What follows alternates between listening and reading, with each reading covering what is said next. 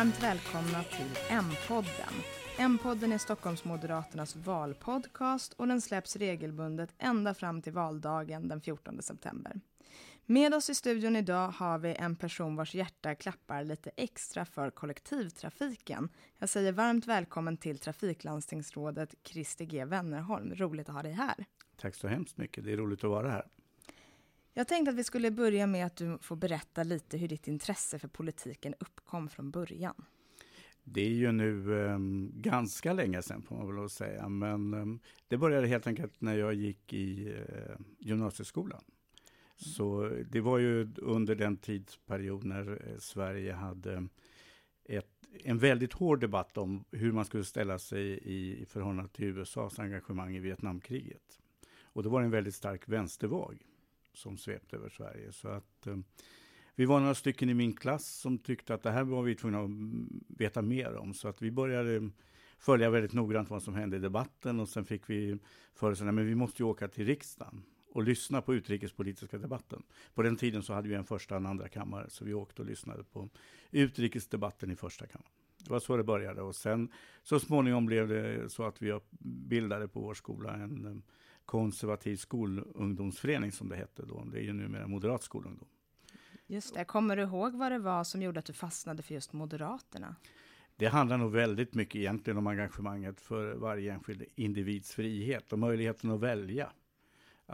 För då var det ju inte så. Alltså, på slutet av 60- och början av 70-talet så hade vi haft ett väldigt långt socialdemokratiskt regeringsinnehav. Och till att börja med efter andra världskriget så kanske inte hände så mycket. Men under 60- och 70-talen så började ju det bli en rätt uttalad politik. Att det var bara det offentliga som gällde. Och vi hade allt högre och högre skatter i Sverige. Så att det var frågor som handlar om valfrihet. Då fanns inga fria skolval, ingen pyssling hade startat i Nacka för barnomsorg i enskild regi. Det var snarare så att du diskuterade, och det var ju lite senare sen, men om Sverige överhuvudtaget skulle tillåta människor att ha parabolantenn. Ja, det har hänt en hel del. Det har hänt mycket sedan dess. Så det var den här att ta ställning för valfriheten, individens rätt att välja. Att du formar ditt liv utifrån dina egna utgångspunkter och så länge du inte inkräkta på andras möjligheter så är det en rättighet som är värd att slåss för väldigt mycket. Att individen kan få välja och utvecklas. Ja, det känns som att det är de frågorna vi fortfarande arbetar med som moderater idag. Ja, så är det ju. Men man kan väl säga att Ulf Adelsohn höll ju ett middagstal under senaste partistämman förra hösten där han lyfte det här också. Han var ju då partiledare under 80-talet och han var väl efter Gösta Bohman den som fortsatte att driva det här i konkreta termer och kan ju då med perspektiv säga att helt plötsligt så kom vi ju i regeringsställning och sen blev Moderaterna det största partiet och sen har vi varit i regeringsställning med både Carl Bildt som statsminister och nu Fredrik Reinfeldt och då har vi tillsammans med allianspartierna kunnat utveckla valfriheten och det är ju helt fantastiskt att gå från att kämpa för en idé till att få vara med och verkligen också kunna ge människor ökad valfrihet i deras vardag, i familjens vardag. Ja, det är en lång resa. Du är landstingsråd idag, vad innebär det? Det innebär att jag är heltidspolitiker och landstinget har ju ett antal huvudområden vi har ansvar för och det handlar ju framförallt om sjukvården. Det är ju den stora delen där Filippa Reinfeldt ju är vårt moderata sjukvårdslandstingsråd. Sen har vi Torbjörn Rosdahl som är finanslandstingsråd eller landstingsstyrelsens ordförande och han håller ihop ekonomin för helheten kan man säga. Och jag har fått ansvaret för trafikfrågorna, kollektivtrafiken och det är kollektivtrafik i alla former egentligen. Det är ju den som vi mest tänker på varje dag. 780 000 stockholmare åker med SL som ju kör tunnelbana, bussar, spårvagnar, pendeltåg. Men det handlar också om Vaxholmsbolaget som ju trafikerar med båtarna och är kollektivtrafik på vattnet ute i skärgården. Eller hamntrafiken när man åker mellan Djurgården och Slussen till exempel. Sen har vi en annan del som många stockholmare använder som inte har samma möjlighet att röra sig som vi andra. Det är ju färdtjänstverksamheten som också ligger under landstinget. Just det. Och under den här perioden så har det hänt väldigt mycket. Kollektivtrafiken har utvecklats mycket i Stockholm. Vad är du mest nöjd med under den här mandatperioden? Ja, det är väl det du säger, helheten. Sen finns det ju enskildheter i det här som också är fantastiska bitar. Men nu senast är ju det som man kan blicka framåt med. Det är ju den stora uppgörelsen om utbyggnad av tunnelbanan. Med de nya grenarna på blå linjen till Nacka och till Barkarby. Det är ju den nya början på en ny linjesträckning från Odenplan som jag i framtiden tror kommer att landa i Täby och Arninge, men till att börja med går till Arenastaden. Och sen ska vi ju koppla ihop delar av den gröna linjen vid Gullmarsplan med den här nya blå linjen också som går från Kungsträdgården till Nacka, eller också kommer man att komma upp till Gullmarsplan och då är det Hagsätragrenen som kommer att bli blå i framtiden. Men tittar man lite på där vi står idag så skulle jag vilja säga att det är just det faktum att trots att Stockholm växer så kraftigt befolkningsmässigt som vi gör så klarar vi av att se till att ge stockholmarna möjligheten att åka kollektivt. Och det är allt fler som åker kollektivt. Vi har fler resenärer, vi har ökade intäkter och vi har framförallt mer nöjda resenärer. Och det är ju ett bra betyg. Och jag brukar säga att jag kan röra mig fritt som politiker. Alla politiker kan ju tyvärr inte det, men jag har den möjligheten. Så jag åker ju mycket kollektivt själv. Och efter 8 år så är det ju en del som jag i alla fall känner igen mig. Och många kommer med mycket konstruktiva förslag på hur det kan bli ännu bättre. Men man är i grunden nöjd med kollektivtrafiken. Och vi gör ju den här inspelningen nu i Gamla stan och då kan man konstatera att varje morgon och varje kväll så bland de som reser utifrån länet och in till Stockholms centrum eller från centrum och ut så är det mellan 70-80% som åker kollektivt. Och det är siffror som ligger i jämförelse med både Tokyo och Hongkong. Ja, det är fantastiskt att så många väljer faktiskt att resa kollektivt, inte minst med tanke på miljön. För några dagar sedan släppte du ett nytt förslag, nämligen att Moderaterna vill införa trygghetsvagnar i tunnelbanan under helgkvällar. Kan du förklara vad det innebär? Det är ju så att vi har jobbat väldigt mycket med kvalitetsfrågor som jag sa tidigare. Därför vi får ju inte nya resenärer till kollektivtrafiken och vi behåller inte de gamla om vi inte levererar bättre och bättre upplevd kvalitet. Och en viktig sån fråga har ju varit att vi måste försöka vara i tid, vi ska vara punktliga. Men en annan viktig del i kollektivtrafiken är ju faktiskt att man ska uppleva resan som bekväm och trygg. Det ska vara snyggt, tryggt, helt och rent i kollektivtrafiken. Och då kan vi konstatera att vi är en bit på väg. Vi har idag allt fler ensamåkande kvinnor och män som känner sig trygga. Men fortfarande ligger siffran strax över 60% respektive 70% för männen. Och min utgångspunkt är att alla ska kunna välja kollektivtrafiken. Eller man ska inte välja bort kollektivtrafiken för man säger jag känner mig inte trygg när jag åker kollektivt. Och därför så har vi ju en hel del personal i själva trafiksystemet, i tunnelbanan och på andra ställen. Vi har också ju installerat en väldigt stor mängd kameror som bidrar till ökad trygghet. Men det vi nu föreslår är ju att vi under fredag och lördagnätter ska ha en möjlighet att veta att det i en vagn i ett tunnelbanesätt så finns det trygghetsvärdar med i vagnen. Och det hoppas jag kommer att kunna öka känslan av trygghet. Att allt fler kan använda kollektivtrafiken. För vi är ju alla med och betalar. Både när vi köper biljetter men även via skatten. När skulle det här med trygghetsvärdar kunna vara på plats? Ja, det skulle kunna vara på plats redan nästa år. Om vi klarar vårt uppdrag från Alliansens sida. Och det förutsätter jag att vi gör. Det vill säga att vi blir omvalda av väljarna den 14 september. Så skulle det kunna gå rätt snabbt. Och det är en summa som går ungefär på 1 år, så rör det sig om 25 miljoner. Och det är en bra insats för att öka tryggheten så vi kan få ännu fler resenärer. Och det finns ju kategorier som använder kollektivtrafiken mer flitigt. Dels är det ungdomar, men det är också kvinnor. Och då finns det anledning för oss att fundera kring hur vi ska kunna öka deras trygghet så att de inte känner att men jag måste resa kollektivt men jag är inte trygg när jag gör det. Finns det några konfliktytor inom landstinget nu mellan alliansen och oppositionen eller är alla eniga om allting? Nej, vi är inte eniga om allting och jag skulle vilja säga den stora konflikten när det gäller kollektivtrafik och infrastruktur, den rör sig på flera områden. Dels så har vi ju frågan om förbifarten. Och där brukar vi ju få höra från en del av oppositionspartierna att förbifarten är bara ett bilprojekt. Och då är det ju så att då förenklar man det lite väl mycket. För alla som åker kollektivt i Stockholm vet ju att tunnelbanan är ett stort system. Och där görs det ungefär 1,3 miljoner resor varje dygn. Men det görs över 1 miljon resor med buss. Och bussen går inte på spår. Bussen går på gummihjul på vägar och gator. Så att varje gång vi kan öka framkomligheten för bussarna och skapa nya smarta vägar för bussen att kunna köra på, så bidrar det också till att utveckla kollektivtrafiken. Därför ser jag byggnationen av förbifarten mellan norr och söder som ett mycket viktigt kollektivtrafikprojekt också. Det kommer att öka möjligheten att åka direkt mycket snabbare från södra Stockholm via Skärholmen och norrut, eller respektive den omvända resan. Så där har vi en konflikt.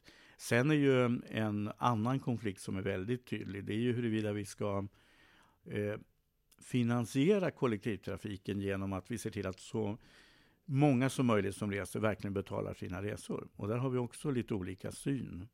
Där bland annat Miljöpartiet ju har en syn att man inte ska ha spärrar och liknande. Då kan jag bara konstatera att vi har infört bättre spärrar som gör att vi har kontroll på att våra resenärer betalar. Ja, det ger oss ett par 300 miljoner redan mer per år.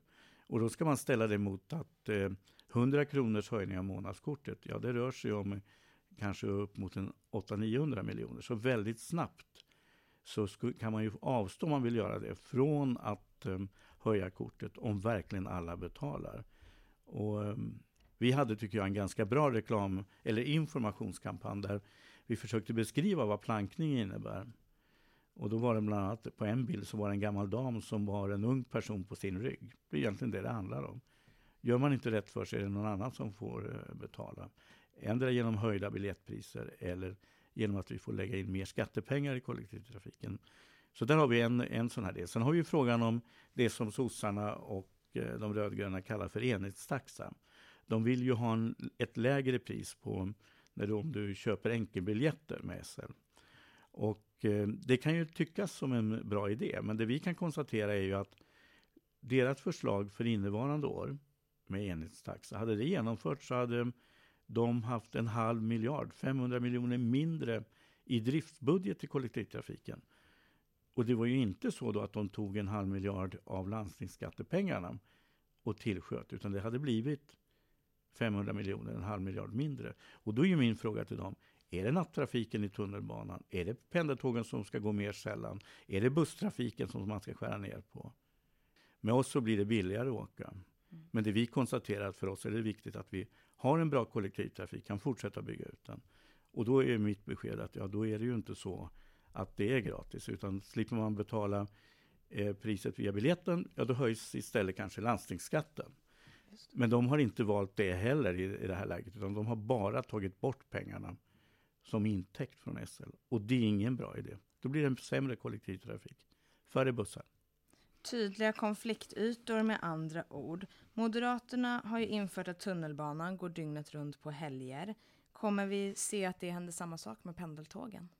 Där är det ju på det sättet att vi bygger ju just nu ut efter en uppgörelse i början av alliansstyret. Efter 2006 så kom vi överens om att bygga Citybanan, som ju är 2 nya spår i en tunnel under centrala Stockholm, där du både får en ny station vid centralen under nuvarande T-centralens olika linjer, och vi får en ny station vid Odenplan. När den är på plats så kommer vi kunna köra pendeltågstrafiken tätare, och det finns fler spår. Sen behövs det en del åtgärder ytterligare för anslutningar till det här tunnelsystemet. Så rent teoretiskt i framtiden skulle vi kunna köra fler tåg än vi gör idag. Men när det gäller pendeltågen så konkurrerar vi ju i övriga nätet, när vi inte kommer att köra den här tunneln, med alla andra tåg. Och man kan tycka att på natten kör inte så mycket tåg.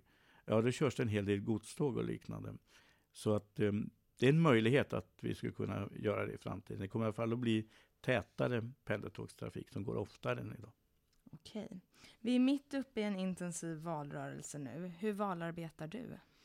Det är på många väldigt olika sätt. Dels så är det ju som just nu svarar jag på frågor om kollektivtrafiken. Och det är ju rätt naturligt när man har ett uppdrag som en del av oss har i olika nämnder och styrelser. Att då blir det så att man inriktar sig på och får ta intervjuer, diskussioner på de här områdena. Men det är klart att som tidigare när jag kom till din intervju så var jag ju i Moderaternas valstuga.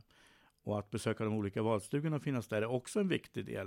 Det vill säga att du möter väljarna när de söker sig till oss. Men sen är det också mycket tidningsintervjuer. Det kan vara radio och ibland lite tv, ABC till exempel. Men sen handlar det om alla andra kampanjinsatser också. Det kommer att bli dörrknackning. Det kommer också vara kanske mycket resande i kollektivtrafiken. För som sagt, ibland så är det någon som känner igen mig där. Och då blir det ett naturligt tillfälle för den som har frågor att börja prata. Och det som är det viktigaste i hela valrörelsen, det är alla samtal som vi kommer att ha. Varje moderat som har ett samtal med någon som har frågor eller är osäker, ja men det är det som kommer att avgöra valet. Och då kan det vara genom att man träffas på tunnelbanan, vid valstugan, vid dörrknackning.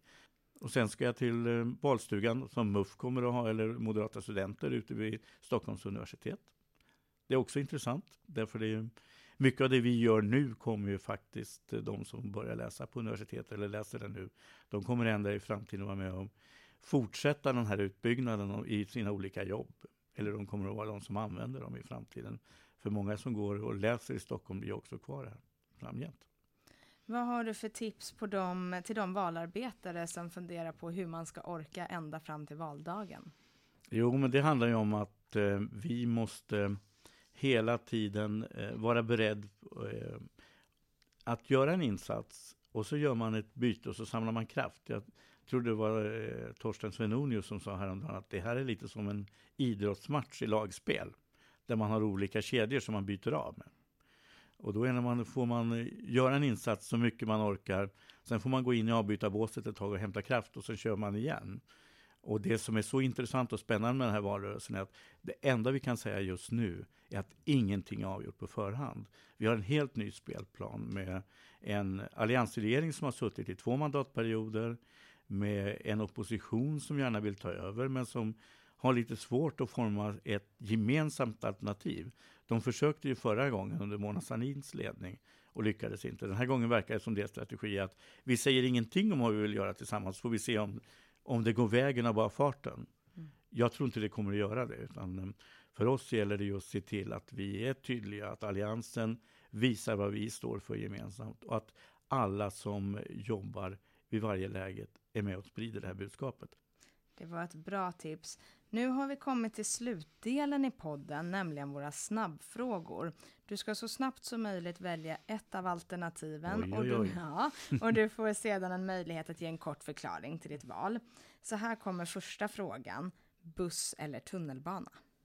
Tunnelbana. Okej, vill du ge en förklaring? Därför att om man är stressad och det är mycket trafik in i Stockholm, då går tunnelbanan betydligt snabbare än bussen. Läsa tidningen hemma eller på väg till jobbet? Jag läser den hemma. Social eller ensamvarg? Social. Se på sport eller lyssna på musik? Lyssna på musik. Någon favoritgenre? Ja, då ska det vara Avicii, tror jag. Vara i stan eller vara på landet? Den där var svår, men om jag måste välja då är det stan. Tack för det, det var tydliga besked. För de som har lyssnat nu och behöver en sista sammanfattning av varför de ska lägga en röst på Moderaterna till landstinget den 14 september, kan du på 30 sekunder berätta det? Man ska rösta på Moderaterna därför det ger var och en möjligheten att ha valfrihet, att utveckla sina egna och sina nära och käras liv utan att politiker lägger sig i. Och när det gäller kollektivtrafiken, ja då ska man rösta på Moderaterna. Därför när Stockholm växer så ser vi till att vi bygger ut tunnelbanan, det blir fler bussar, mer spårvagn och mer pendeltågstrafik. Så när Stockholm växer så måste också SL växa. Och det garanterar Alliansen och Moderaterna.